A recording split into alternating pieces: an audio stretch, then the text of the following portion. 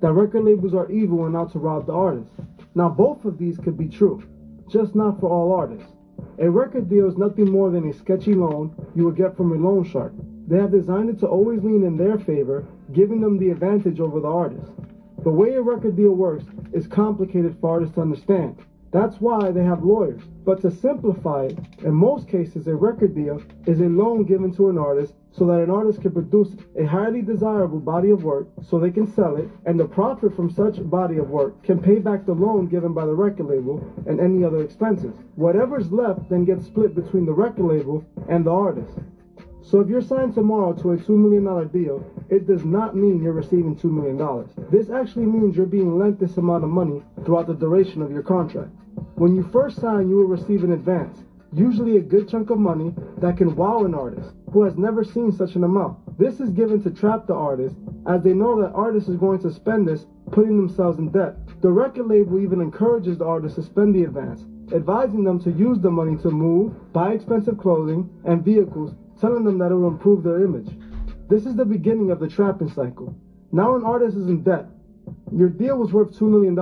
Let's say the record label gives you an advance of $500,000. You now have left $1.5 million, but you technically owe the record label $500,000 before any money had been spent on any production of your music. Now you hit the studio to start making some hits.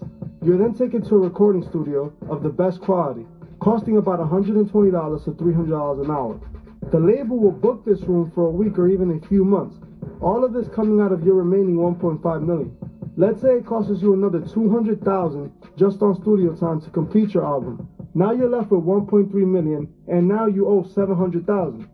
Now in order to make a hit song, you need a hit beat, and in some cases, a whole song from a ghostwriter. So labels will contact hit producers and writers who can charge anywhere from $25,000 to $500,000 per beat.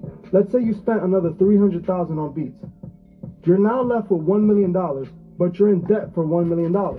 After you make yourself some hit records, the label is going to need to promote your music.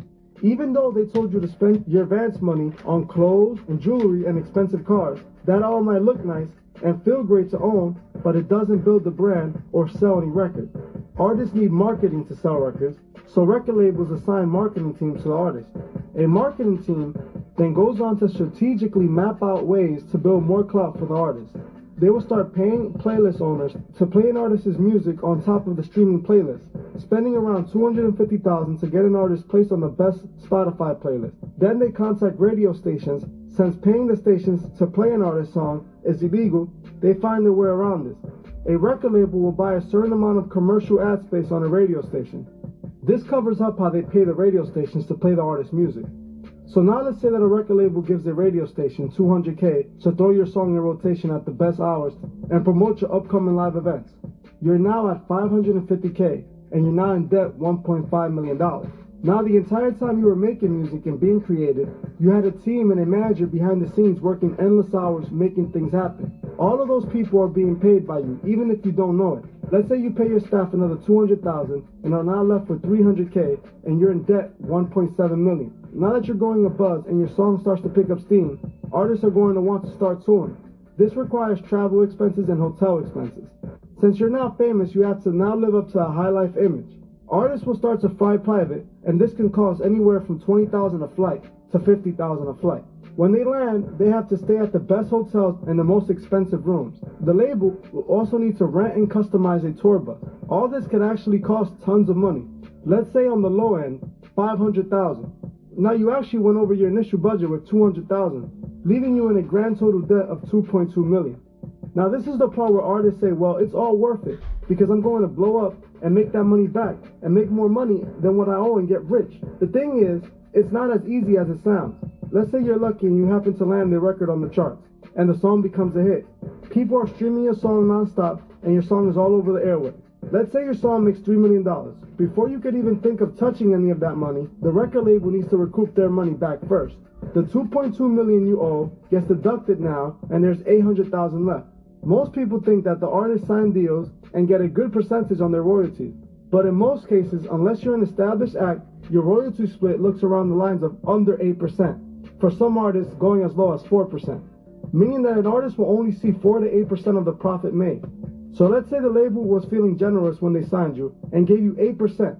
you will make a grand total of $64,000, while the record label pockets the remaining $736,000. Now you might ask yourself, don't artists get to keep all their show money? This is not completely true. See, labels tend to sign artists to different type of deals, and new artists usually sign to 360 deals.